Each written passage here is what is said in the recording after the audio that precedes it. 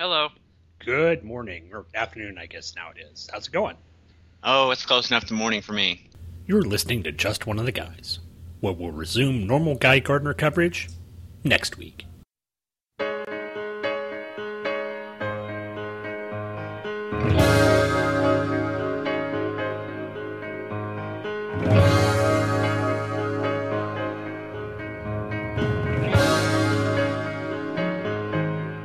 In the beginning, I believed every word that you said.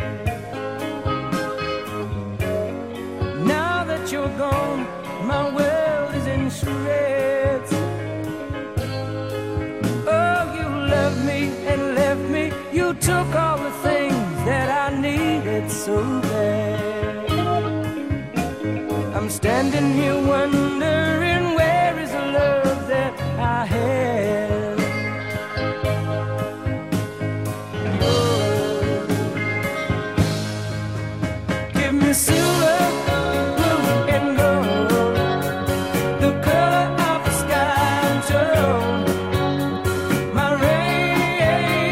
rainbow is overdue.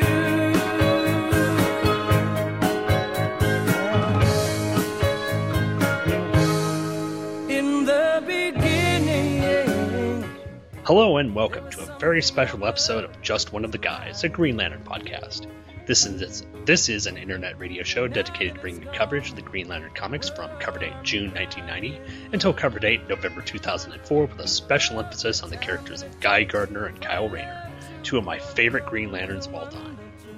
Unfortunately, Guy Gardner's nowhere to be seen this time around, as we're going to be doing, as I said at the beginning, a very special episode. This time we're going to be covering a one-shot comic starring Green Lantern and Marvel character the Silver Surfer. What, you say? These are two characters from two opposing companies from different universes and everything. Well, guess what, guys? Back in the 90s, DC and Marvel really didn't hate each other as much as they do now, and they were actually sort of open to company-wide crossovers. In fact, this is one of the early beginnings. That makes no sense. It's one of the earlier comics that sort of reinvigorated the crossover event between DC and Marvel, which eventually led to the Amalgam Universe and some interesting comics there.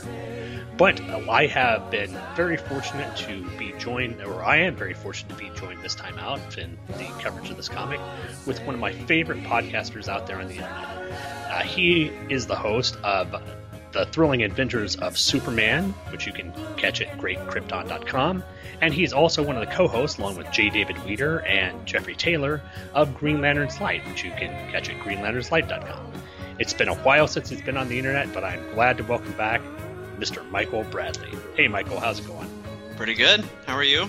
I'm doing good. I really appreciate you getting with me and talking about this, because this was something that was probably a little bit off my radar, and I wouldn't have covered it, but recently I noticed in one of the ads in the recent comics I was covering that this was promoted in there. So they had ads for this? Yeah, they actually had an ad for this in one of the Green Lantern comics. So I was like, hey, this would be kind of neat to cover. And since you mentioned it to me, I was more than happy to cover it with you. So this is going to be fun. Thank you for letting me invite myself. That was.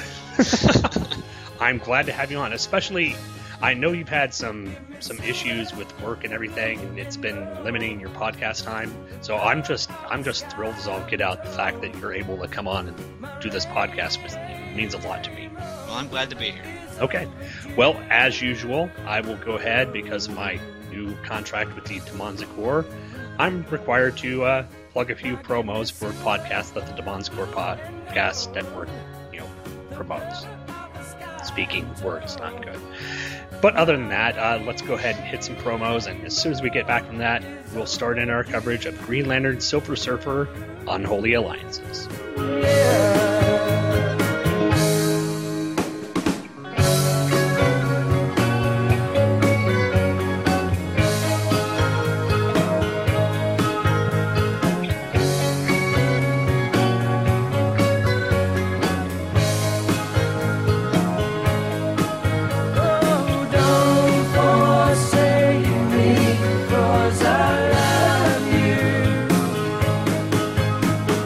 Don't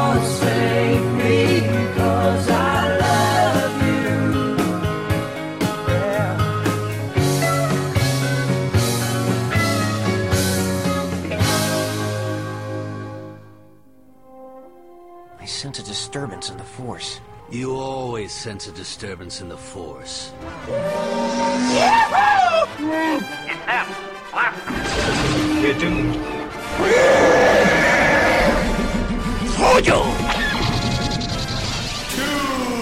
I don't like this.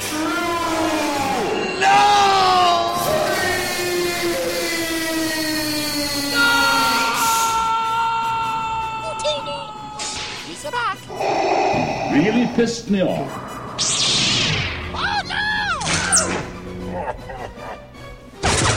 It's a trap!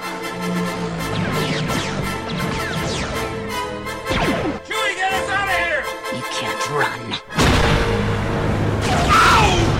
Help me! R2! This is where the fun begins. Star Wars Monthly Mondays. Available the first Monday of every month at twotruefreaks.libsyn.com. Lancers, I've called you here to this unprecedented gathering because we face an unprecedented danger.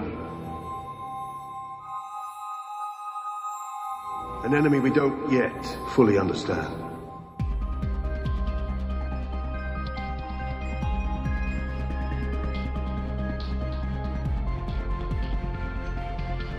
It was for this moment that we were created, but I don't need to tell you your duty. I don't need to tell you who we are.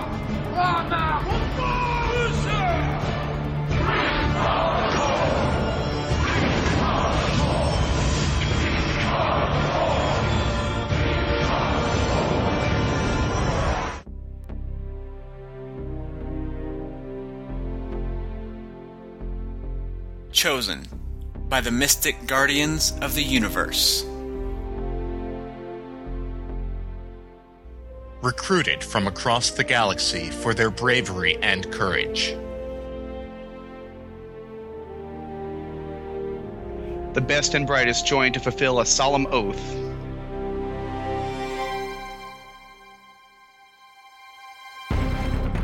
In brightest day. In blackest night. No evil shall escape my sight. Let those who worship evil's might beware my power. Green Lantern's Light. Green Lantern's Light, a monthly podcast covering the adventures of Hal Jordan, John Stewart, Guy Gardner, and the entire Green Lantern Corps from 1984 through today. Say the oath. Join the Corps. Green Lantern's Light. Available monthly at greenlanternslight.com.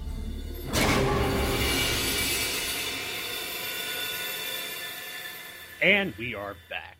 So let's go ahead and get into our coverage of Green Lantern Silver Surfer Unholy Alliances. It was cover dated the year of 1996, and it looks to be released on about November 28th of 1995.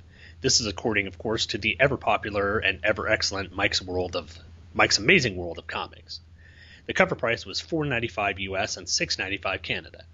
The writer was $4.95. Yes. Today, this book would cost like $10. Yes, that is true. You know, $4.95 is almost standard for a regular comic book now. I mean, well, no, $3.95 or $3.99, but yeah. Wow, yeah. It was nice when you could get prestige format books for under $5. Yeah. How much was that? The big Green Lantern finale that Jeff Johns did. Actually, I think that was $8. It was $8. $7.99. But yeah, that was I think that was like 72 page. I need to go to my LCS. I haven't picked up my pull list yet, so I'm looking to get that, and it'll be. That's an interest. The one thing I've heard about it, North's in the issue, so North survived the New 52. So that makes me happy. Thank goodness, something good is happening. Yes, there's something bright and shining in the new DC 50U rather than misery and darkness and blackness. Although it does cheat us out of that Nort Rebirth series we were hoping for. Well, at least we got Vibe Rebirth, so that's good enough. Yeah. Well, no. Anyway, the writer was Ron Mars, penciler was Daryl Banks, inker was Terry Austin, letterer was Chris Iliopoulos, colorist was the International House of Colors, or Digital Chameleon, cover colors was Gloria Vasquez, and the editor was Kevin Dooley. Our story begins in the cold blackness of space. Our hero approaches the remains of a once thriving planet now torn asunder by a mysterious foe.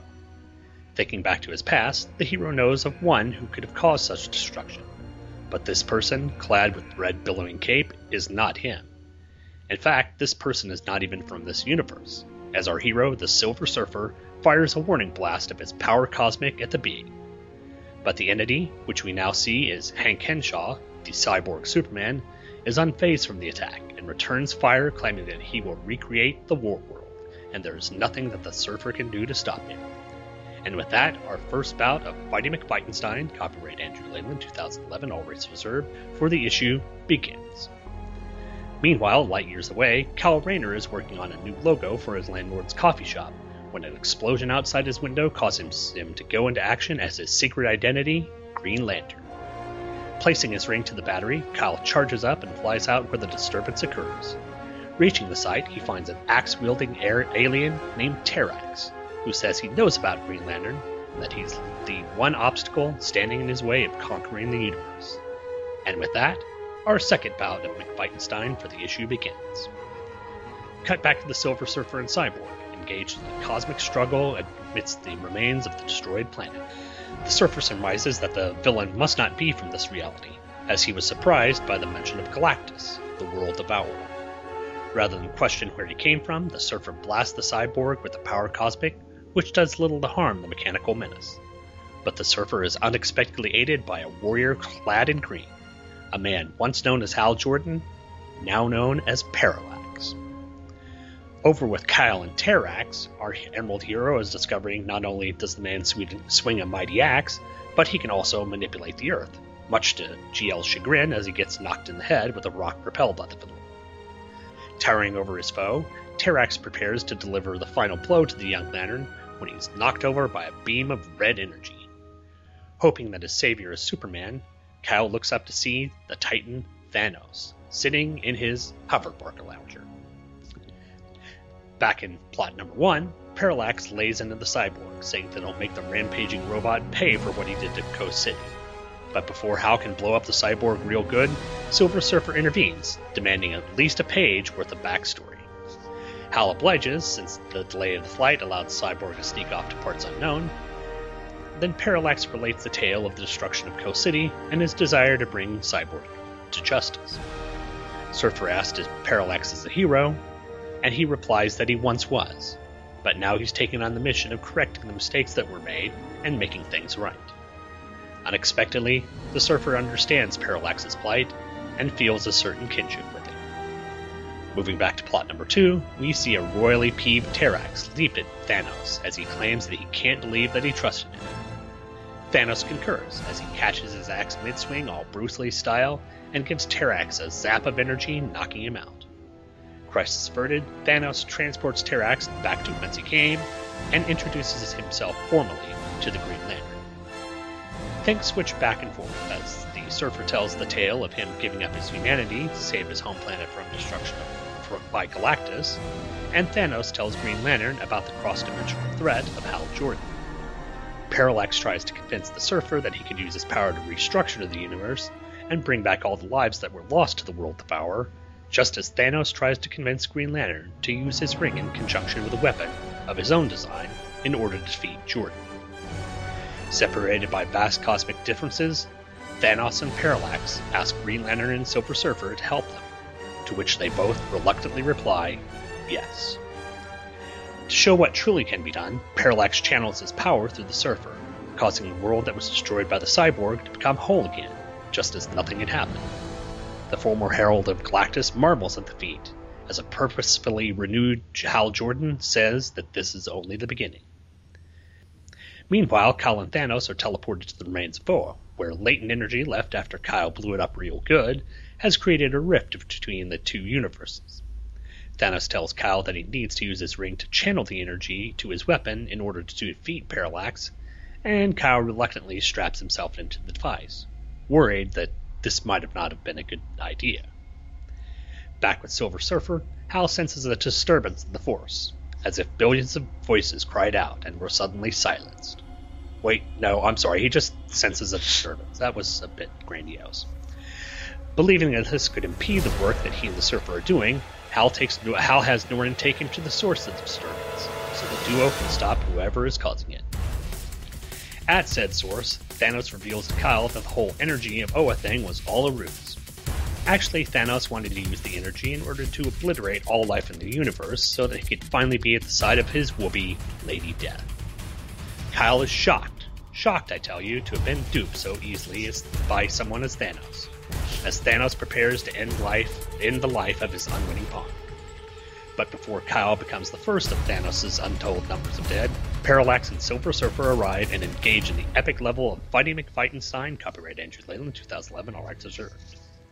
The Surfer goes after Green Lantern as Parallax and Thanos have the talkie-talkie before the punchy-punchy. Then it's on like Donkey Kong, and the two Titans channel their immense power against each other. In Fight A, Kyle is doing his best to convince the Surfer that his intentions were good and he was misled, while in Fight B, Thanos and Parallax take turns building and destroying worlds. Finally, Green Lantern capsizes Silver Surfer with a ring construct wave, and the two look upon the destruction that Hal and Thanos are causing. The Surfer says that their only hope is for Kyle to use the ring to strip them of their power. Reluctantly, Kyle agrees and channels all the power from the two Titans into himself, then redirects it into the Silver Surfer, whose body is a living battery.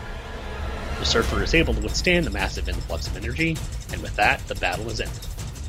The two heroes begin to congratulate each other when a rift in the cosmos opens, drawing the Surfer and Thanos back to their universe. Wondering if they'll ever meet again, Kyle heads back home, with the knowledge that whatever catastrophe arises, he'll be ready to take it on.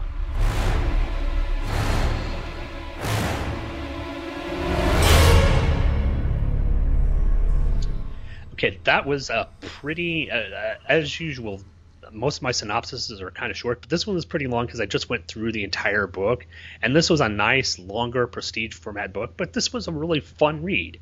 Yeah.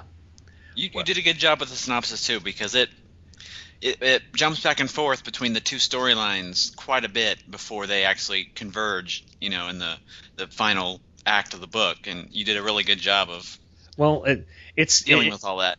It is kind of hard because you're having one story go along with basically Hal the Cyborg and Silver Surfer, and then you've got the separate story with Terrax, Thanos, and Kyle as Green Lantern. So I kind of had to make an A plot and a B plot thing, but it works, and it's a sort of it's got a lot of typical tropes of these sort of stories where the heroes meet up and then have to fight each other, then realize that afterwards that the actual villain is the person that sort of manipulated them. Mm-hmm. But overall, it's a really good story, and it's a nice way to sort of reintroduce the DC characters to the Marvel Universe and vice versa. And plus having Ron Mars, who was a writer on Silver Surfer for a pretty good amount of time, bring the Silver Surfer into the DC universe, it just makes sense within the story. Was he? I'm not too versed with Marvel stuff. Was he writing Silver Surfer at this time, or? No, actually, he had been writing Silver Surfer prior to this. Okay. And when they did the whole Emerald Twilight thing, they brought Mars over to write Green Lantern, and he's been writing Green Lantern since. So, okay. So basically, it had only been maybe a couple years then since he wrote the, okay. Yeah, so I think I can't remember when he dropped it. I'm assuming he probably dropped it prior to coming over to Green Lantern, but he had a pretty good run, if I remember, over in Silver Surfer. So he knows both of the characters by now really well, and his take on them is really great. I like the way that the Surfer's portrayed, and I like the way Kyle's portrayed. But I really like that the story is so tied to each character's history or continuity, but not really in a way that new readers are going to feel hopelessly lost. I mean, they do kind of go out of their way at times explaining each character, but that's to be expected in a crossover, especially with somebody like Kyle Rayner, who was still relatively new at this time, and Silver Surfer, who's not exactly an A-list character. But they use the characters' backstories to kind of build the plot of this story, which I really think worked in the book's favor. Mm-hmm. And the way that they used the backstories, it was mostly done in sort of the caption boxes where it was the sort of narration of the character's thoughts. Right. So it wasn't exactly, the characters coming out and saying, I am Green Lantern, I came from here and I do this and all this and I have the, it was allowed to flow naturally within the story. So for the most part, yeah. It wasn't heavy-handed. It wasn't, I point to Chris Claremont a lot, who likes to do very expository stories that have to repeat the ideas and the concepts of the characters in every book. Yeah. I mean, it works well, I think, within the story, but I really enjoyed it. Do you want to go ahead and we'll just cover this page by page? Yeah. Okay. I actually had one other comment before we start with the page by page. Okay. The continuity of when this story takes place is kind of weird. Like I said, I don't know too much about things from the Marvel side, but as far as Kyle is concerned, they make references to him being in the Titans and stuff that went on with Parallax View, but Kyle still seems pretty, sorry for the pun, but he still seems pretty green, like he just got the ring. Yeah, he does. This. I'm assuming this has to happen right around where we just finished off with issue 70. Issue 70 was kind of the breakup issue between Donna and Kyle, and this probably is leading into the Heroes Quest story, where Kyle goes out and meets with some of the major heroes in the DC universe and gets gets information from them and gets sort of ideas of how to be a hero from them. So I'm thinking, it does kind of fall back on the idea that Kyle is unsure of himself, which doesn't really work in the story, because by the time you would think this would be going on, he would have already tackled Hal a second time in the whole Parallax View storyline, where the Justice League of like Aquaman and Hawkman and Superman came to fight Green Lantern or Parallax. But I don't think it takes away from the story all that much. I think they sort of fall back every once in a while on the fact that Kyle is still kind of insecure, even though that he has had the blessing of, essentially the big guns in the DC universe to be Green Lantern. Yeah. Well, that's to be expected. I mean, he was stepping into some very big shoes and thrown, right next to the A-list heroes. I think it makes sense that he would be insecure even when Superman comes to you and says, you are Green Lantern now. I think it still makes sense that he would have some confidence issues. Oh, yeah. Well, and he's proved himself a lot in the comics, so I think what may have thrown him off may have been the fact that this is just a threat that he's completely unaware of. And you get a person looking like Thanos coming at you.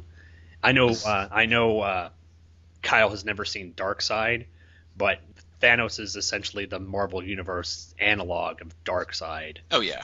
So you see this sort of giant, creepy-looking Titan before you. That's going to phase you just a bit. Before we go into notes, do you want to talk a little bit about the whole idea of the DC Marvel crossovers? Sure. Okay. Well, back in the 70s, in fact, let me see if I can pull this up. When was the first DC Marvel crossover? 1976. That's true, and that was a Superman versus Amazing Spider-Man, Superman versus the Amazing Spider-Man #1, with Doc Octopus and Lex Luthor as the villains, and that's been covered in myriad places. I know, I think Charlie Niemeyer covered that over at Superman in the Bronze Age. Yes, and that is just a fun book. And they did during the 70s and the early 80s, they did a couple crossovers. They did Batman, Incredible Hulk. They did the Uncanny X-Men and New Titans, and then they did Superman with the Masters of the Universe. And then after that, it pretty much... And there was a second Superman Spider-Man crossover, too, with that's true. They did. Dr. Doom and the Parasite. Mm-hmm. So, and originally during that time when Stan Lee, and I guess it was Jim Shooter at the time, who were the main editors of the book, there was a friendly rivalry between the two. There would be crossover events, but it would be sort of, I don't know, it'd be sort of a parallel universe type stuff, but it wasn't the way we see it now, where it's kind of bitter rivalry. But after 82, pretty much the crossovers stopped. There was really no Marvel and DC crossovers. I mean, you'd occasionally see Batman, Judge Dredd, and you'd see a lot of crossovers with the Dark Horse comics. You'd see Aliens come into the Batman universe and the Predator come into Batman universe. But up until 1994, when we got Batman and Predator, or not Batman and Predator, but Batman and Punisher, we really didn't see any of these crossovers. And this was sort of the beginning of the new age of crossovers, which led to the Amalgam universe, which I thought was a really neat concept. Yes. Which took the characters of both, which started out initially with Marvel versus DC, which was a series that pitted, of course, Marvel characters versus DC characters. And I think in a couple of them, they actually had like write-in or call-in issues, or people could write in and call in to say. Yeah, there were actually 5 of them that in the months leading up to the miniseries, there were little cards stuck in all the books that had a phone number on it, and you could call in and vote on those 5. There was Superman, Superman Hulk, was it? Yeah, I think it was Superman. Okay, yeah, Superman Hulk, Batman Captain America, Superboy Spider-Man, Wonder Woman and Storm, and Lobo versus Wolverine. Mm-hmm. And those were pretty much the big name characters, and of course Lobo and Wolverine. It's the 90s. You had to have. Well, yeah. But from what I recall, I think Marvel won like 3 out of the 5 of the things, because unfortunately at the time Marvel was the big comic book company at the time. Yeah. But that eventually led to a sort of shared universe called the Amalgam universe, where you had characters like, again, harking back to Lobo the Duck. You had Dark Claw, which is a Batman-Wolverine crossover. You had Spider-Boy, which was Spider-Man and Superboy. You had JLX, which was the JLA crossover with the X-Men. Super Soldier, which was Captain America and Superman, and Bruce Wayne, Agent of S.H.I.E.L.D., which was Batman and Nick Fury. So this was a really neat beginning to a time where DC and Marvel could actually work together and come up with some interesting ideas for comics. Now, I think all of these were pretty much one-shots. Yeah. But from what I remember picking a lot of them up, they were pretty fun one-shots. And it was nice at the time to see the two big comic book companies willing to do these crossovers and do them within a continuity that would, wouldn't mess with a certain continuity of one character or the other, and would just make a kind of fun story. And from what I gather, some of these were written by pretty big name characters. I think, what's his name? Keith Giffen wrote some of the stuff. I can't remember who. Mark Waid wrote several of them. Yeah. And I know he wrote the Super Soldier, the 2 Super Soldier books. I think he wrote the JLX book. And I'm blanking on who wrote the rest. But yeah, there were some pretty big names attached. But yeah, there was a ton of good creators and a ton of good artists from this. And it saddens me now that we've kind of gotten away from that, because after this it went away again until JLA versus Avengers, which I've heard mixed things about. I heard the fact that it's sort of set in limbo for so long, the story set in limbo, because they had planned on doing it like almost right after Crisis on Infinite Earths, doing this JLA Avengers storyline, and it set so long that it just, when it did come out, it was just met with kind of a whimper rather than the bang as it was expected. Yeah. But I like the fact that we're seeing here kind of the reinvigoration of the whole idea of a crossover event between Marvel and DC, and it's unfortunate now that I don't think anything like this would really ever occur again. Yeah, I mean, I can understand why they would not want to do it all the time, because people get burnt out on it and it loses its specialness. But JLA Avengers happened in 2003, so we've not had anything since then, and they're just leaving money on the table as far as I'm concerned, because this is 2013. Mm-hmm. So that's been a decade, and there's a whole new batch of creators that are big names in the industry now, and would have all kinds of ideas that weren't around back in the mid '90s when there was the glut of crossovers. Mm-hmm. So, well, and also with the two initiatives that Marvel and DC are doing with Marvel Now and the New 52, you've got essentially new universes that they could take storylines from. There's not that whole, I hate to say it, with the New 52, there's not the whole back history that existed prior to the reboot. That's a good point. So you could honestly do stories, prior to the whole 5-year timeline of New 52, dealing with crossovers with this, and it wouldn't affect continuity in the new continuity in any way at all.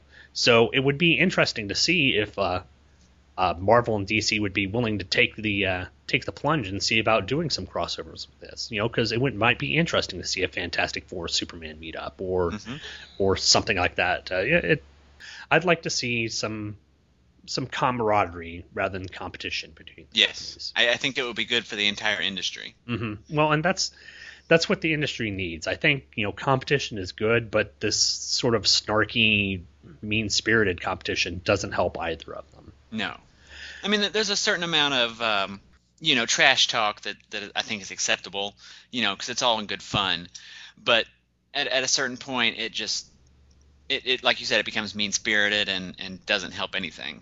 Well, I think back in the 70s when Stan was one of the editors at Marvel, he always used to refer to DC as the distinguished competition. Yeah. It was never mean-spirited, but it was always, just like, hey, these are the other guys, here's what we're doing, there's what they're doing, we're better than them. Yeah. So he did it without, having to take the other person down. He did it more with promoting his own stuff. So if we could get back to that would be, well, that would be nicer in my mind. But if you want to, I guess now we can go ahead and cover the book. Sure. All right. Taking a look at the cover, it's a really dynamic cover, and I think what helps is the coloring. The new sort of 90s digital coloring really gives a lot of depth and a lot of different look to it, especially the way things are shaded, the oranges and the yellows of the star exploding, just a really dynamic cover. The only thing that I would have to say about it would be the perspective of it. I mean, Darryl Banks and Terry Austin are two great artists, but if you look at Kyle's right hand on there, his fist looks, even though it's way in the foreground, his fist looks way too big. Yeah. Unless that is a construct that he has around his fist, but yeah. No, I think that's supposed to be his actual fist. That is a bit bigger than I would think that it should be, but the characters look good, and cover's pretty nice. Don't have a problem with that. Yeah.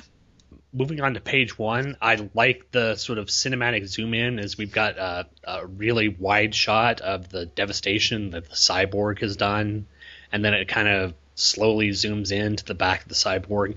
And it's also kind of disturbing that the cyborg, you can't tell from this, you don't know initially that it's cyborg here, but as it's zooming in, you see the red cape and the sort of cloaked figure, and you also see the long hair, so you're wondering, is this Superman? Mm-hmm. I mean, because at the time, this was the long-haired Superman, so you're wondering if Superman is surveying, a dead planet or what's going on, so.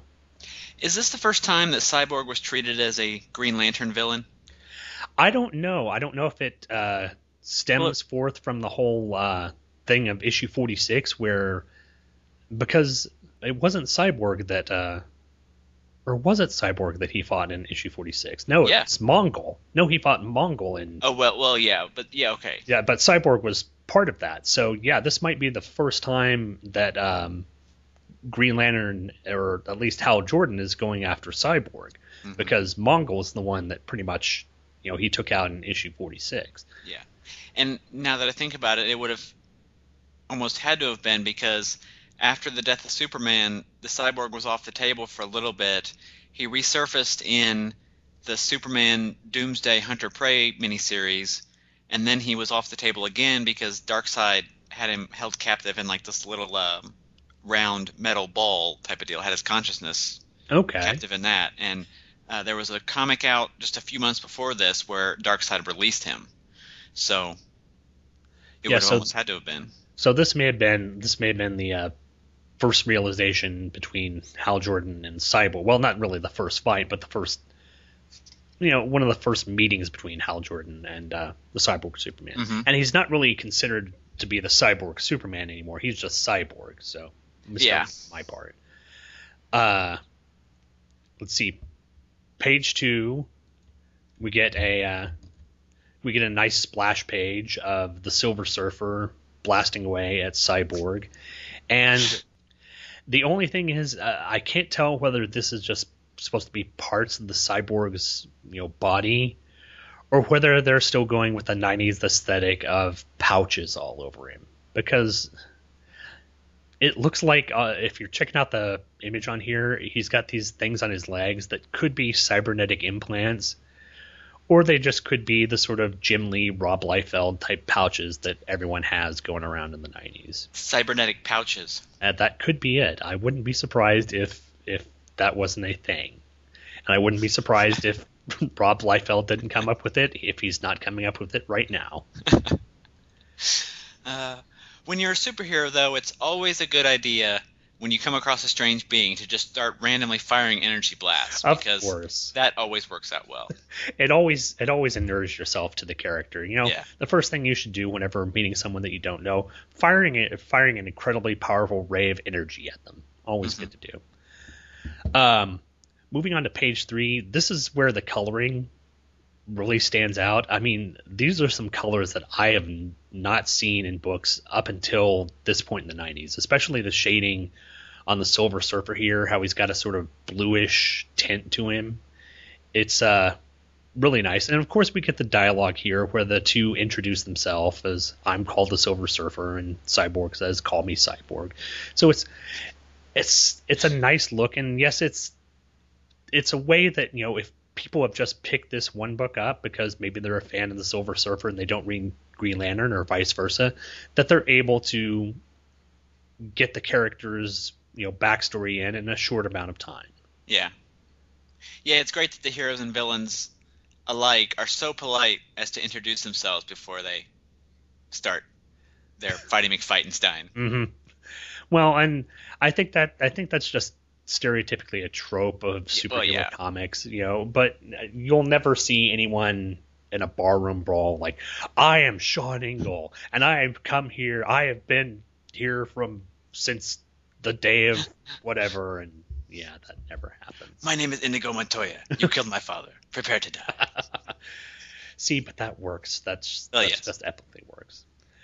But Cyborg says something here though that kind of it was interesting. He says, so this universe as well is populated by self-proclaimed heroes. So what led him to believe he was in another universe? I mean, if you were just grabbed and thrown somewhere and found yourself in a strange place, why would your mind automatically go to alternate universe opposed to another part of your universe, or even time travel? Yeah, I guess that does scratch credulity a little bit. I mean, the fact that perhaps since he has cybernetic memory or whatever, or his pouches, and pouches. Maybe his cybernetic pouches have some sort of memory card which tells him that he's been transferred to an alternate universe. It could be. I'll give him that, but yeah, that does kind of sound wonky. I mean, yes, the Silver Surfer is a character that he's never encountered, but the universe is pretty big. You may not encounter every hero ever in the universe. Simply, so it's kind of silly to think that you would think that you were somewhere else, but it works, I guess, in the story. So there you go.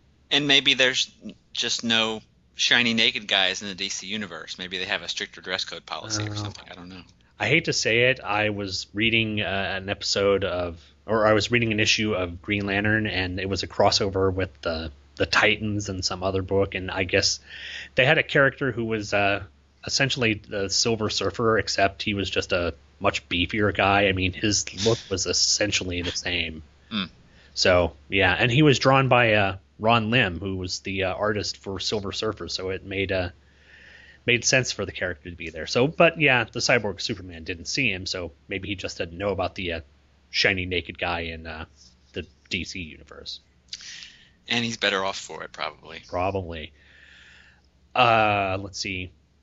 I like the way on page 4 that both Green Lantern and the Silver Surfer are reluctant heroes who also have, immense cosmic power. And the way I kind of look at the heroes, and it's nice this team up, because I think they're similar characters in a way, but the way I kind of look at them is a kind of Spock and Kirk character, with the Silver Surfer being more of a Spock type character, very logical, very, in some ways, kind of naive to the way things are going on, and Kyle being sort of a Kirk character, kind of brash and outgoing. But it's a nice pairing of the two similar characters who have two distinct and opposite personalities. Maybe that's just me reading too much. Maybe it's just the fact that I've spent a lot of time watching Star Trek recently. Who knows? No, I can see that. Moving on to page 5, I like this bit of continuity here. Kyle's using, Kyle here is drawing basically a new design for Radu's coffee house. And for those of you who don't know about it, Radu is his landlord who has a little coffee shop at the bottom of this apartment that he has. And Radu is a sort of a reoccurring character in the Green Lantern book. So I like the fact that we get a bit of continuity in the book and a mention of characters who were in the Green Lantern book. I thought that was kind of nice. Yeah.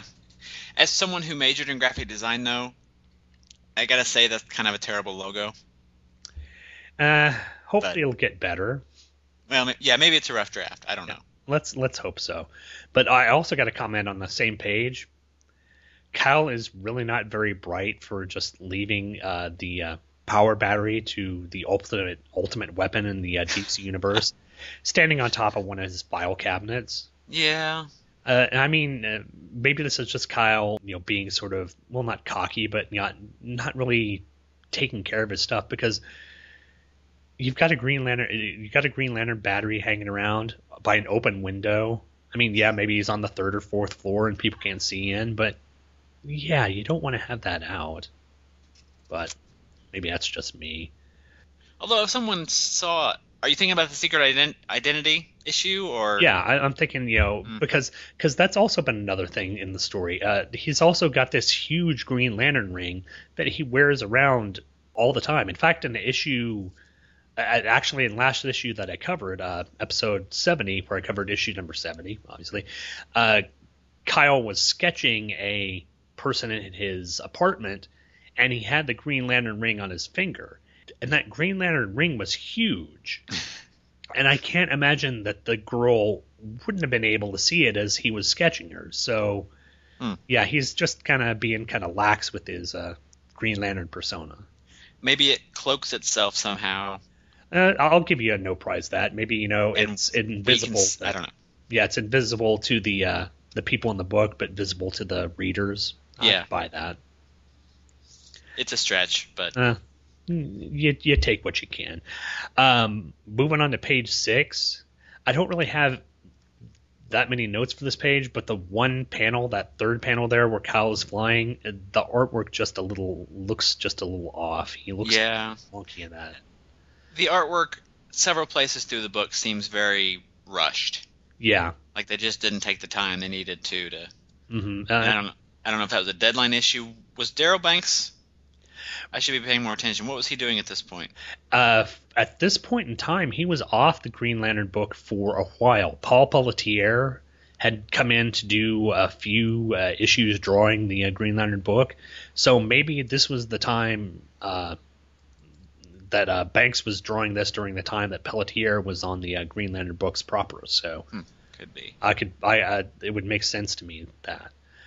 I do want to thank Kyle, though, for taking the time to self-monologue about who he is and how he has the ultimate weapon in the universe while he's charging up. Well, and again, it harkens back to the idea that people who may not be familiar with these characters need a little bit of backstory. So it helps in making sure that people who just pick this up off the rack, have an idea of who this is and what's going on. So it's you gotta take it with the book, I guess. Yeah. Moving to the next page, we've got Terrax, and unfortunately, I don't know pretty much anything about this person. It looks like me either. It looks like he's got his skin pretty much sandblasted, though. It's a bunch of His name is Terrax, and he carries an axe. Mm-hmm. Yeah, as one would expect. So, not much to say about that page. He would make a cool action figure. I'll give him that. So. Yeah, the giant axe thing, I think that would work really well as an action figure.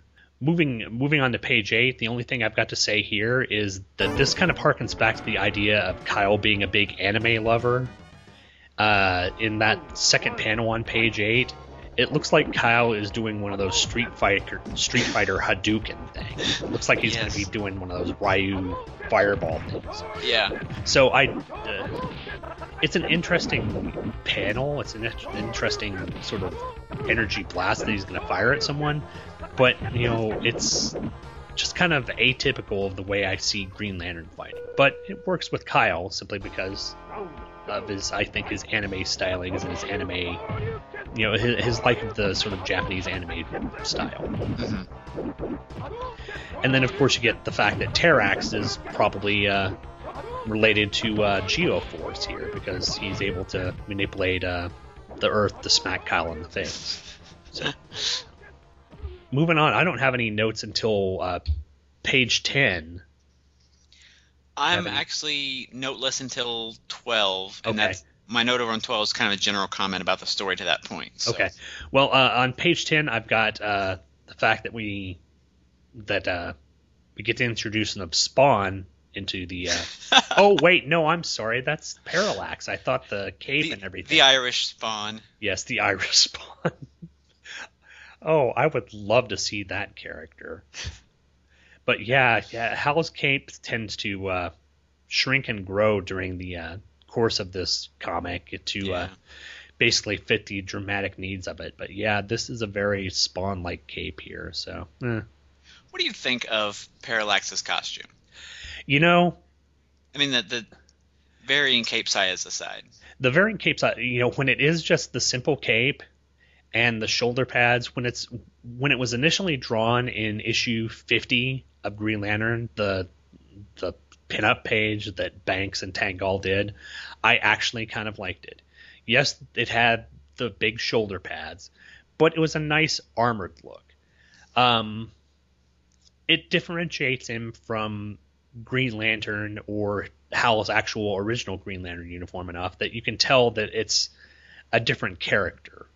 So, aside from the cape being the various wildly different links, I actually enjoy the Parallax costume. What about yourself? At one point, I might have thought it was okay, and I don't hate it now, but it just seems it just seems like it's too much.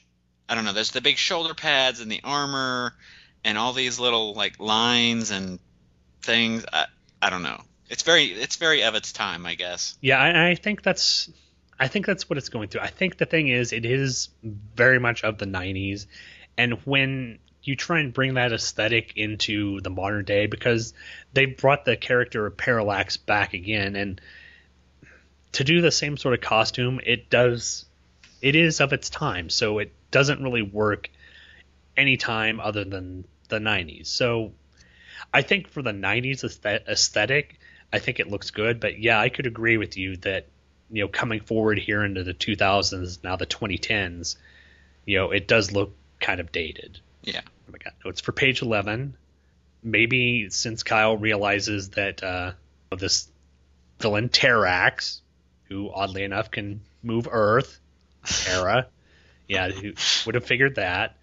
Maybe he'd have a better luck with him if he had spent more time with the Titans training with the actual Terra, so that he'd know how to combat people who manipulated the Earth. But wasn't Terra dead at this point, or evil or something? No, it's 0 Hour. She was a member of the all new Titans, I guess, or whatever. So they brought her back? Yeah. They brought Tara back, and she was a part of the Titans, and Kyle was a member of the Titans, and who was it? Speedy or Roy Harper was Arsenal, and he had a very 90s, very pouch-ridden costume, and I remember that costume. Yeah, and Impulse was on the team, and it was and Damage. Oh, if you remember Damage. I do. Well, I pity you then, sir. But yeah. Oh, come on! Of the '90s characters, he's far from the worst. Yeah, he's no Nightblade. I'll give you that. Okay, but yeah, and then of course I had to mention this because it's very stereotypical. On this panel, on page 11, on panel 5, what happens to Green Lantern? Oh, he gets hit in the head. Gets hit in the head. Yeah, that's something that has never happened before in Green Lantern comics. I find that completely unique that Green Lantern gets hit in the head by something. Well, in the Golden Age, Batman was always getting hit in the head or knocked unconscious, and he turned out okay. So that's true. Moving on to page 12. Yep, the appearance of Darkseid would make me wet my pants. Oh wait, this isn't Darkseid. Yeah, I do like Thanos's nice. What's the chair that Metron used? The Mobius chair. The Mobius chair. It is almost a Mobius chair here. It's a nice little floaty chair thing. I like it.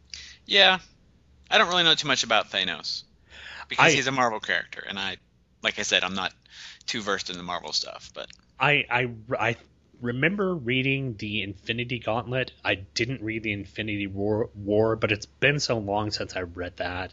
But I do know that the character of Thanos, and I've heard this described, essentially Thanos has the desire, his main desire is to, of course, take over the entire world. He is a lot like Darkseid in that he's looking to destroy all life in the world so that he can be with Lady Death, who's like, essentially the Marvel version of Death. Yeah. And in the Infinity Gauntlet, that was kind of, he had gained this grand power of this glove that had like these 5 gems on it, which gave him immense power, and it took the entire Marvel universe to take him down. But I think the one thing about Thanos is that he doesn't really want to be a world conqueror, and supposedly in every scheme that he has something built into it which will allow him to fail, that he intentionally puts that in there. I don't know whether subconsciously or not, but I remember reading something about the character, and that was one of the things that the character was known for, was intentionally putting something in there that would cause the heroes to be able to defeat him in some way. So I know it sounds always a good plan. Well, it's something that I think he doesn't put in there, consciously. It's something that just happens to be a part of his plan. But okay, yeah. Let's see. Just an overall comment about the book so far. I thought that Mars did a really good job, and really he continues it through the rest of the book. But I thought he did a good job of introducing the characters and setting up the parallel storylines and keeping things moving. When you really break it down, this is a pretty simple story, but there's a lot of moving parts here and characters with complicated backstories that he had to kind of introduce. And we're only a quarter of the way into the book, and it's been pretty smooth ride so far. Oh yeah, having introduced so many characters. Yeah, the fact that if you don't know, if you are a DC or if you are specifically just a Marvel fan, he's been able to introduce the characters well enough that you get a pretty good idea of who they are and what their motivations are. So right. Kudos to Mars for his writing in the book. It really works well. Moving on to page 13. Hey, I've never heard Hal Jordan tell anyone he was Parallax. Have you ever heard that? Is that new in comics? It was brand new to me when I read this book, man. I'm amazed. I've never heard that Hal Jordan has told anyone that he's Parallax. But there's very little I can't do, though now I've taken the name Parallax. Yeah, that's surprising. Hal's usually pretty secretive about this kind of stuff. He should just get a name tag. Hello, my name is Parallax. I think he should do like the World's Fair Superman thing, and above his on his chest, have the name Parallax. That'd be awesome. Get rid of the circle there on his chest and just make it a giant P with the word Parallax above it. Let's see. The only thing I have on the name... Well, I've got a couple of things on page 14.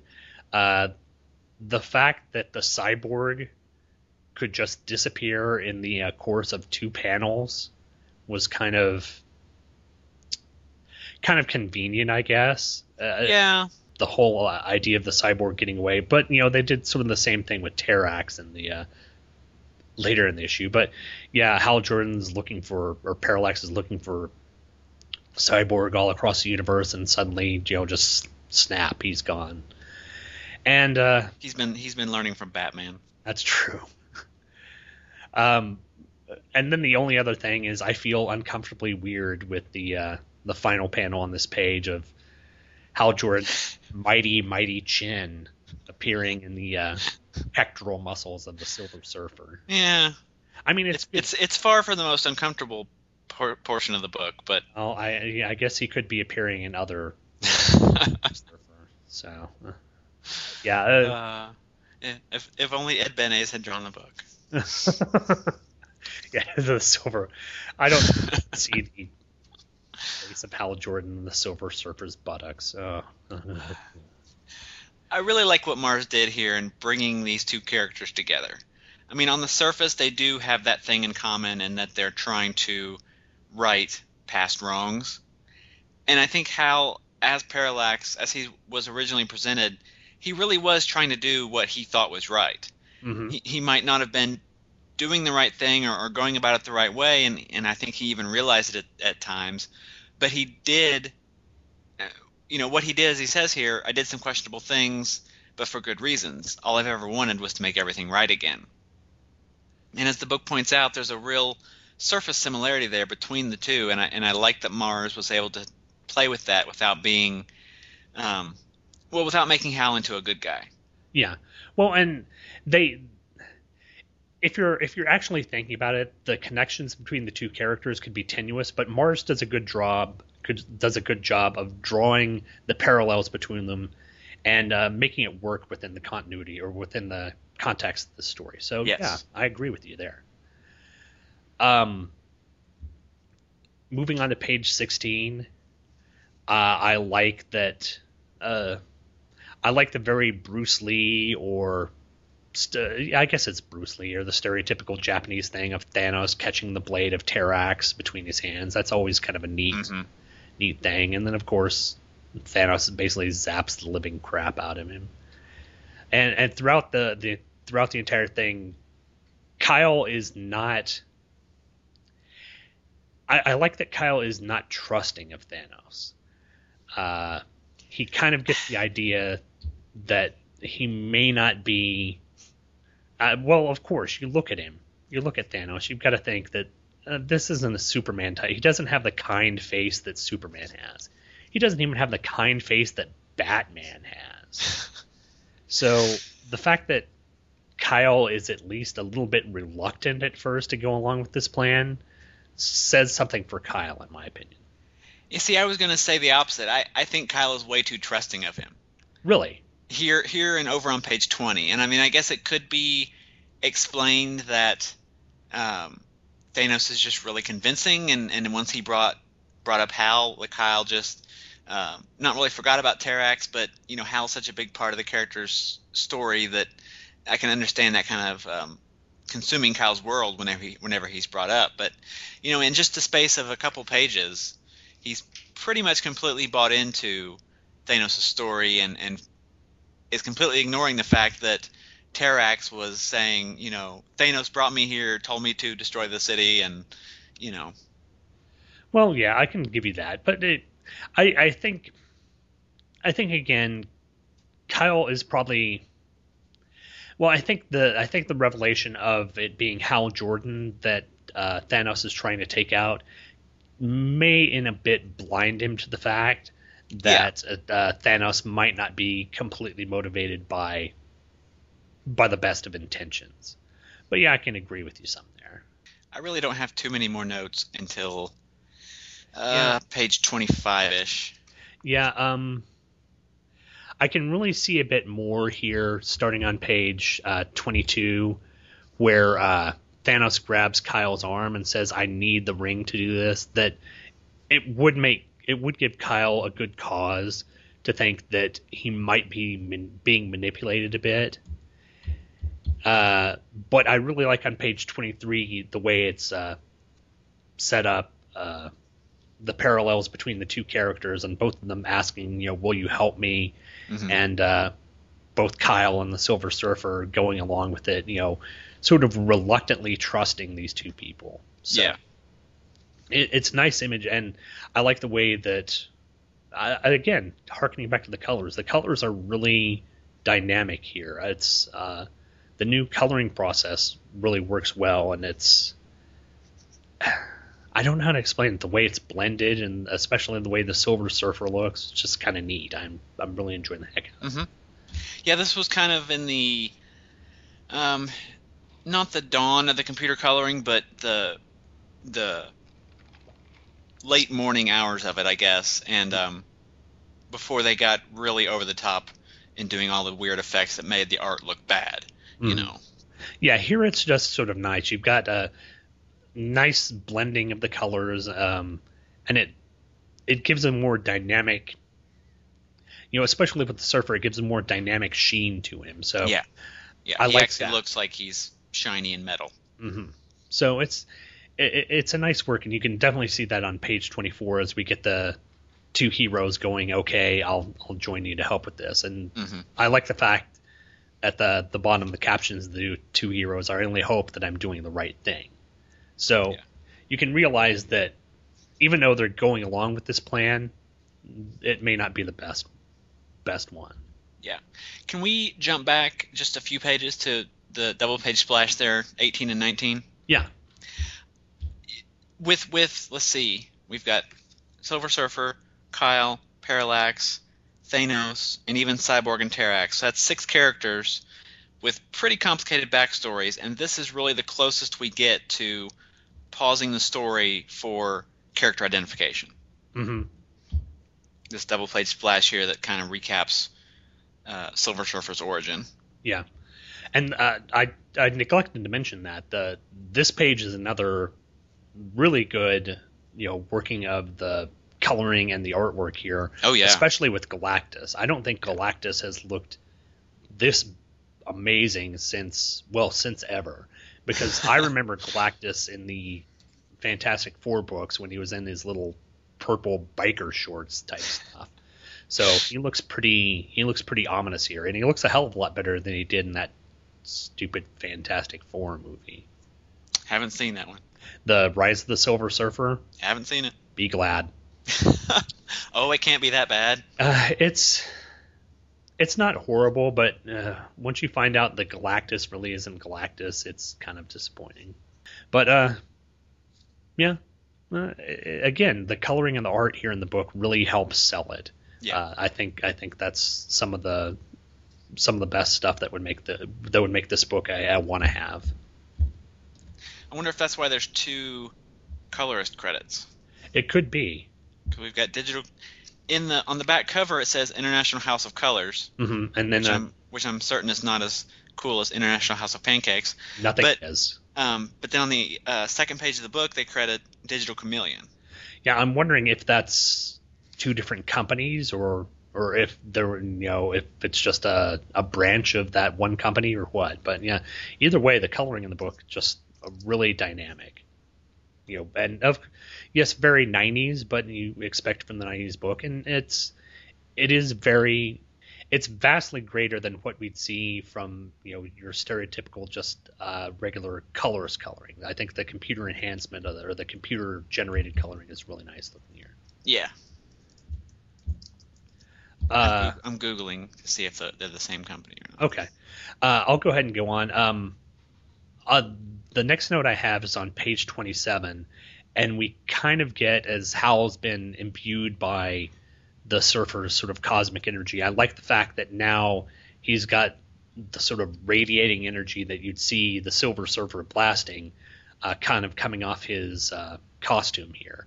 As he, because when I first saw that, I thought, well, he's entering the atmosphere as he sort of burning up from the atmosphere. Is that an effect from that? But then no, I realized it was the Silver Surfer's energy here.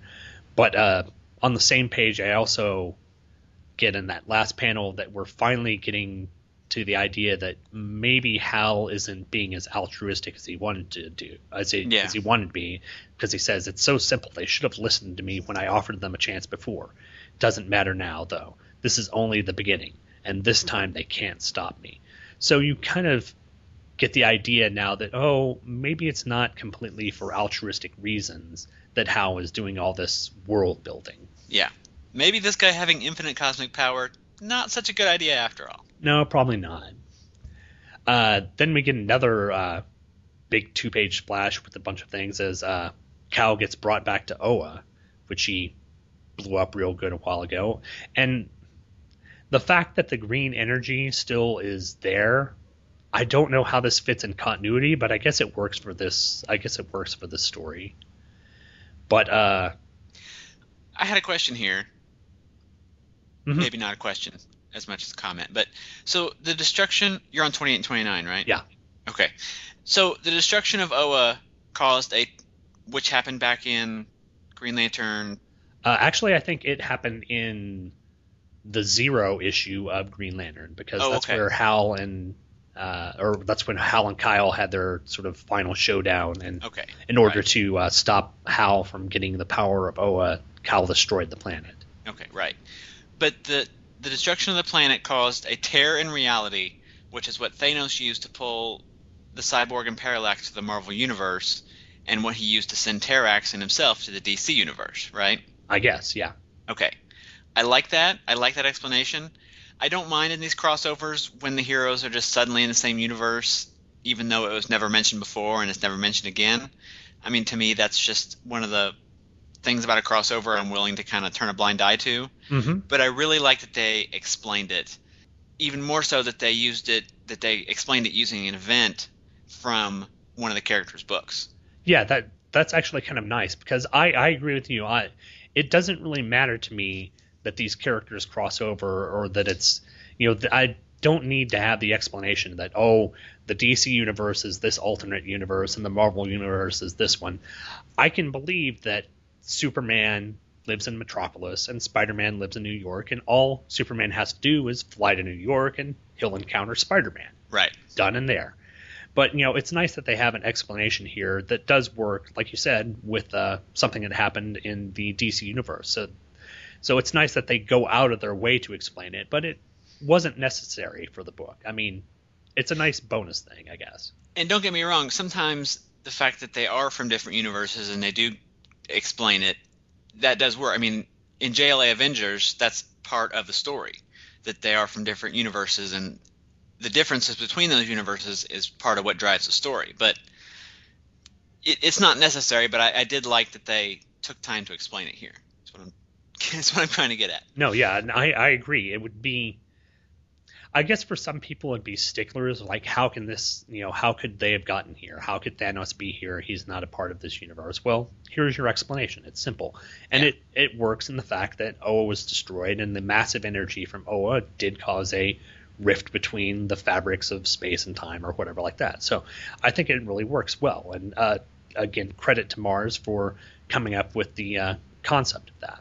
Other than that, moving on to page 30, I guess, when the person that you're supposed to be working with to destroy the villain that he said that he wants you to destroy asks you to stick your hand into a big metal thing and it clamps it in there, maybe you should realize that he's not completely, his intentions probably aren't in the best of places. So, but there's again Kyle maybe being a bit too trusting. Well, he does say maybe I should reconsider. Mm-hmm. Unfortunately, he says it right after, his hand is locked in the big metal grippy thing. So then the next page, of course, we get Hal's channeling of Obi-Wan Kenobi, and some more. At the bottom panel, we get more varying cape language. As well, and I guess maybe if the Silver Surfer is accelerating at a light speed, maybe that's just the stretching of Hal's cape due to the acceleration. But yeah, Hal's cape gets longer again. Yeah, I think it just grows and shrinks as needed. On the next page, I like the reveal of Thanos' plan, and this does kind of tie into Thanos' entire modus operandi in the DC universe. He wants to destroy all life because he wanted to be with the love of his life, Lady Death, and she had neglected him, or she had shunned him because of whatever reason. So I like this couple of panels here on this page that explains why Thanos is doing this. Though again, we have a villain monologuing his entire plan when he could just kill the hero and go on with it. It's a comic book, Michael. I know. It's what they do, and you just have to let it go. It's going to happen. Villains are always going to monologue. I don't think you're not going to have a time where Superman is just going to take Lex Luthor and throw him in the sun. You're not going to have a time where Batman is just going to snap the neck of the Joker. It's not going to happen, sadly. Yeah. And if they did, they would still take 6 issues to tell it. So. Sadly, it would. Moving on, here we get, essentially the introduction of Silver Surfer and Parallax to the fight, and of course it ends up the typical heroes have to fight before they realize that, we shouldn't be fighting each other. We need to be fighting the people who are basically blowing up the universe here. So, page 33, that center panel, that's a really awkward pose. Yeah, it does. The artwork looks it doesn't look as detailed as the rest of the artwork in the book. In fact, this entire page looks pretty rushed. The artwork is very sketchy. Mm-hmm. I know it's just not as detailed. In fact, that second panel there with Kyle going off against Thanos, and then the panel with the Surfer and Parallax down in the fourth one, just not really good. Now, Kyle looks okay in that fifth panel, but yeah, this is the best artwork in the book. And in the fourth panel there, Hal is striking a very Spawn-like pose. Again, yeah. Well, yeah, he's got the sort of leaping with his arms spread out and his legs brought up underneath him. So, yeah. I know I sound like I'm tearing this book apart, but it was a really fun book. I do enjoy the story. Well, and that's the thing with when you're critiquing them, you always have to find the nitpicky stuff with it. Yeah. I agree. I enjoy the book a lot, but yeah, there are some things to criticize in it. But we move to the next page, and we've got, again, it's a very dynamic panel of the Silver Surfer and Green Lantern fighting. But it is very 90s, especially in the way that they're posed and the sort of very, I want to say crouching tiger, hidden dragon type leaping feel. But it's a great 2-page splash, though. I really hope this is hanging on someone's wall. Oh, yeah, this is a really nice looking, this would be an excellent poster. And this would be something that I think that DC and Marvel could use to promote the idea of good crossovers between the books. Yeah. And even better, they didn't clutter it up with a bunch of text. There's one narration caption. That's it. Mm-hmm. Oh, yeah. Really letting Banks have his way with the page. Mm-hmm. And it's a really beautiful job. And it's a nice piece of artwork by Banks here. Had Darryl Banks drawn Silver Surfer before this? I do not think so. I know that Ron Lim came in, who drew Silver Surfer, came in to do an issue of Green Lantern, but I don't think Darryl Banks has done Silver Surfer. I could be wrong, but I don't have Mike's Amazing World pulled up in front of me. Page 36, of course, we get more monologuing from villains, so it had to happen. And then, of course, the two villains square off, and what is the onomatopoeia that happens on that page to Doom. Find them? Doom. Exactly. Doom. But I loved the meeting here between Thanos and Parallax. I mean, despite the fact that they're both villains, their reasons and motivations are about as far apart as can be, and seeing them calmly realize that was pretty great. Mm-hmm. And there is a lot of intensity in these panels as you get the close-ups of both of their eyes, and their Hal's are dark and glowing, but Thanos's have the sort of energy coming off of them. So it's really nice to see them square off on this page. Yes. moving on throughout the book, there's just the typical fighty McFightenstein between Kyle and the Surfer that you kind of expect. Kyle rings up a sort of chivalric knight on a horseback, which, okay. That seems sort of out of place for Kyle, who's usually ringing up stuff like giant robots or very anime type stuff. This seems a bit out of place. However, the knight does have a really long ponytail, so maybe he was just borrowing something from a Liefeld book. Who knows? I don't see pouches on the knight. Yeah, well, maybe he just didn't have enough time to get the pouches on. There are pouches on the horse, I think. So Of course there's pouches on the horse. There you go. But then Thanos blowing up the world that Hal just recreated. Nice image, and again, it's from here on out, I don't really have that many notes. It's just me either. Them fighting. I do like on page 40 the way that Kyle stops the Silver Surfer from his attack at him. He covers him in a giant surf wave, basically. Yeah. I thought that was kind of clever. You can tell, I think, Ron Mars has an affinity for the Silver Surfer because there's not a lot of surfing jokes and puns in the book. No, I think he has a lot of respect for the character. Respect, that's the word I was looking for, not affinity. Yeah. Yeah, well, I think he has an affinity for the character. I think he enjoys writing the character, but he also I've heard in like when Keith Giffen went and did the Defenders issues back, I think in the late 90s, early 2000s. Well, no, I think it was in the 2000s. And he had the Hulk, Doctor Strange, and Silver Surfer on the book. And he kind of wrote Silver Surfer as sort of just this clueless, sort of almost borderline mentally challenged character. That it's not that the Silver Surfer is... I can see the Silver Surfer being kind of a naive character and very trusting, but I don't see him as unintelligent. And I think that Mars does a good job here of drawing him as, the kind of very trusting, very wanting to accept the good in people character. Yeah. Yeah, I really don't have too many specific notes. I mean, it's a nice panel here on 42 of... or maybe that's 41 of Thanos blowing up Coast City. That sort of... It's 41. 41, that giant energy, sort of energy, yellow energy construct of Thanos blowing up Coast City.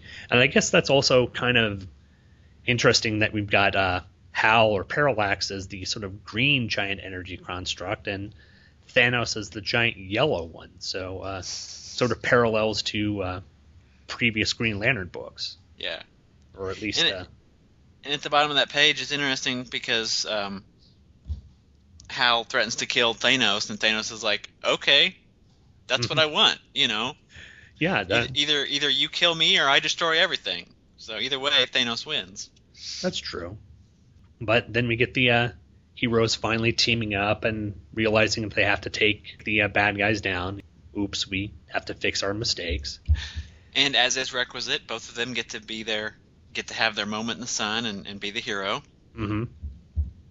As, of course, first Kyle absorbs all the energy and then transfers it to the Silver Surfer. So I don't know how I feel about that. I don't know, the Silver Surfer being a living battery. I don't know that much about the character, but for the comic, I think it works. But of course, then it leads to the fact that Parallax it does leave that nice splash on 45 of the just glowing with energy Silver Surfer saying that, if my death is needed to preserve the universes, then my life was not lived in vain. Mm-hmm. It's really good artwork here, and it's there's so much energy and power in these panels. It's just really, really neat. Again, a testament to Darryl Banks and the coloring. But I guess the only real note that I have before the end of the book is the fact that when Kyle rings up someone to help the Silver Surfer back onto his surfboard, two girls in bikinis. Right. So that's stereotypical Kyle. I like that they're carrying on with that. But then, of course, the rift opens up in the universes again, which allows the Silver Surfer to go back to his universe, and he takes Thanos with him. But Kyle doesn't take care of Parallax. Parallax just disappears. Yeah, that actually leads very well into one of my note for this page, is that unfortunately neither villain are really dealt with. None of the villains in the story, in fact, are really dealt with. I mean, Cyborg disappears, Terrax is shunted away, and here Parallax and Thanos are just kind of thrown back into their respective universes without the heroes really worrying about what happened to them. So it's kind of disappointing, because you expect some kind of resolution.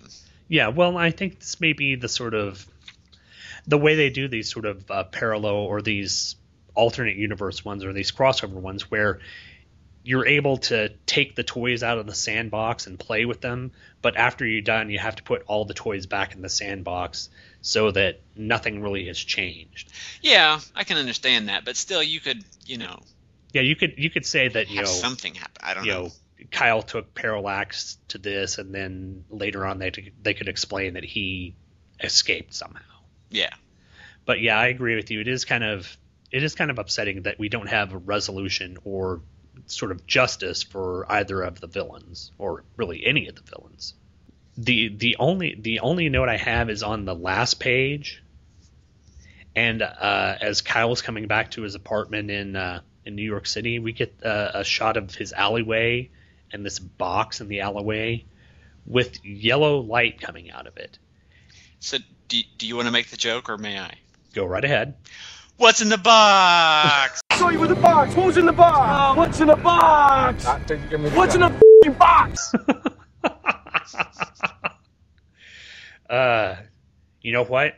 With the yellow beams of light coming out of it, it's Sinestro's head.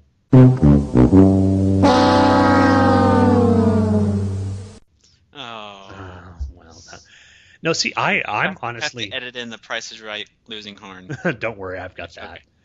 Okay.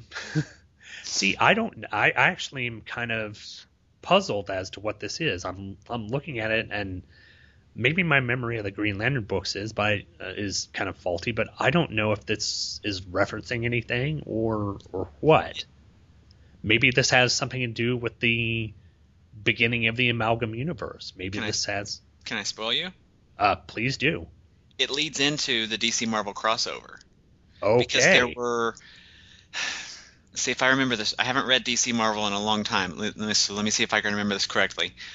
The point of, or the story in DC Marvel was that it was originally one universe, but then they split, and there was like the two quote unquote brothers, the red guy and the blue guy, that represented each universe, and then this box and Access, the character Access, were like two remaining shards, or whatever you want to call it, that allowed access to the two universes.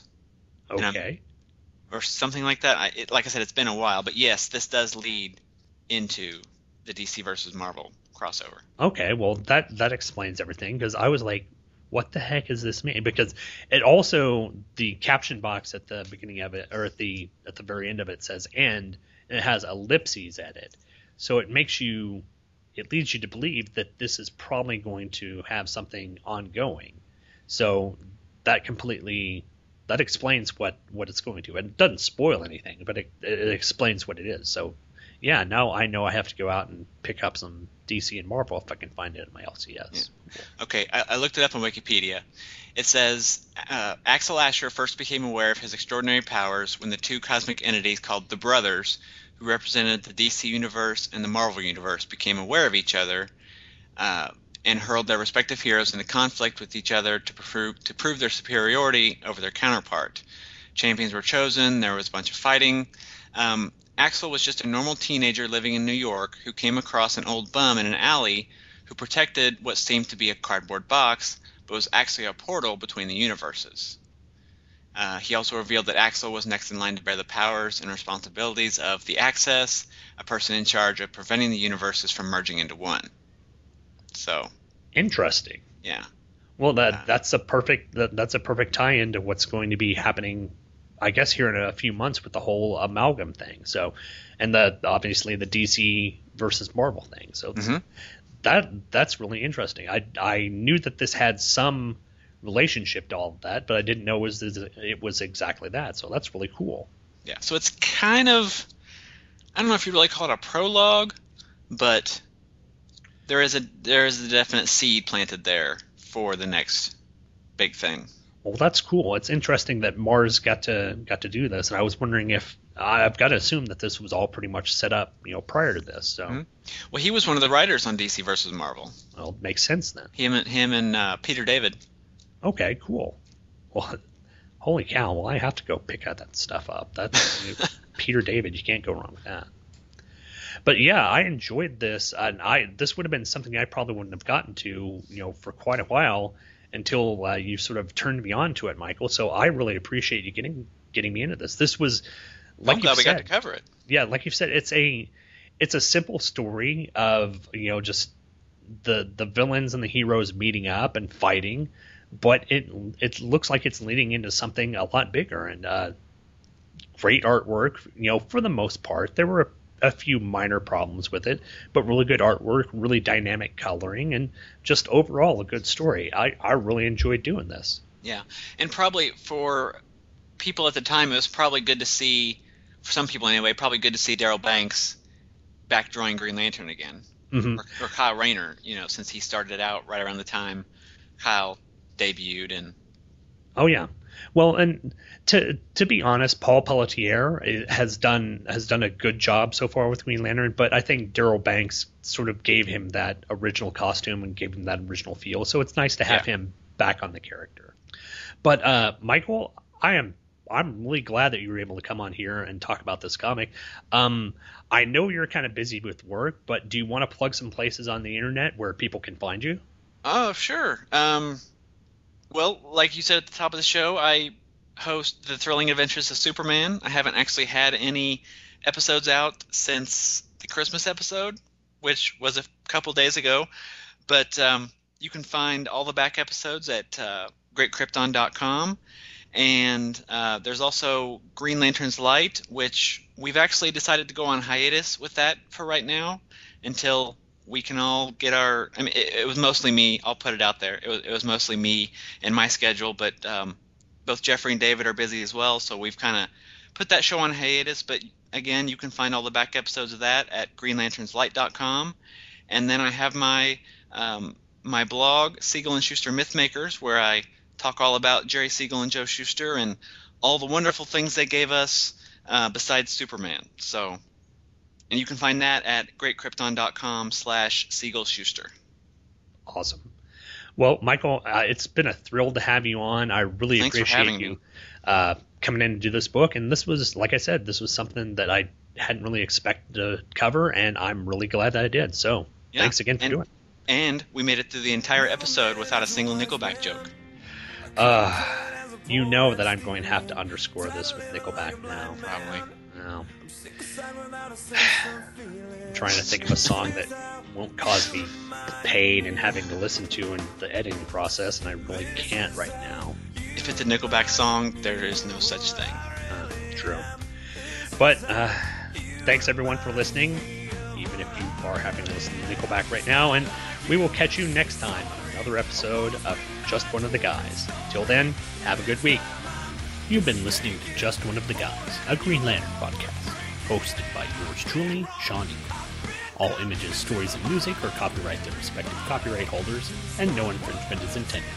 This podcast is done solely out of my desire to show the tendencies of the internet that comic books can be fun, humorous, compelling, thought-provoking, and exciting, while not having to fall into the weary tropes of the 1990s.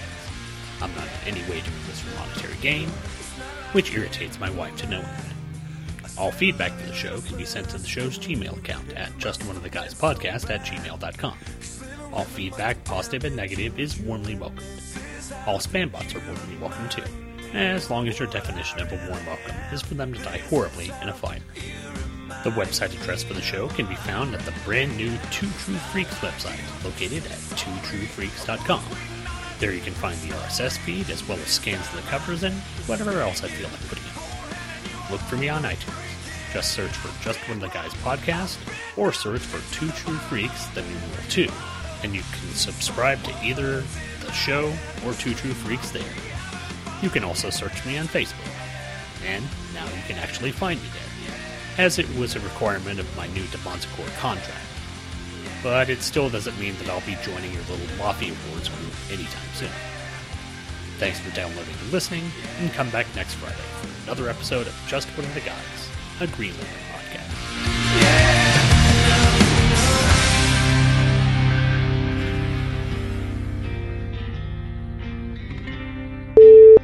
I've seen the official theatrical trailers that they released, but that's really all I've seen. Mm-hmm. I've been avoiding any other clips, and I haven't been watching all the preview stuff they put out there because I kind of had the impression I wasn't going to enjoy this movie as much as, say, the other ones, like the Christopher Reeve movies. So I thought my best chance of enjoying it was to kind of limit my exposure to it before I saw it, if that makes any sense. No, it does.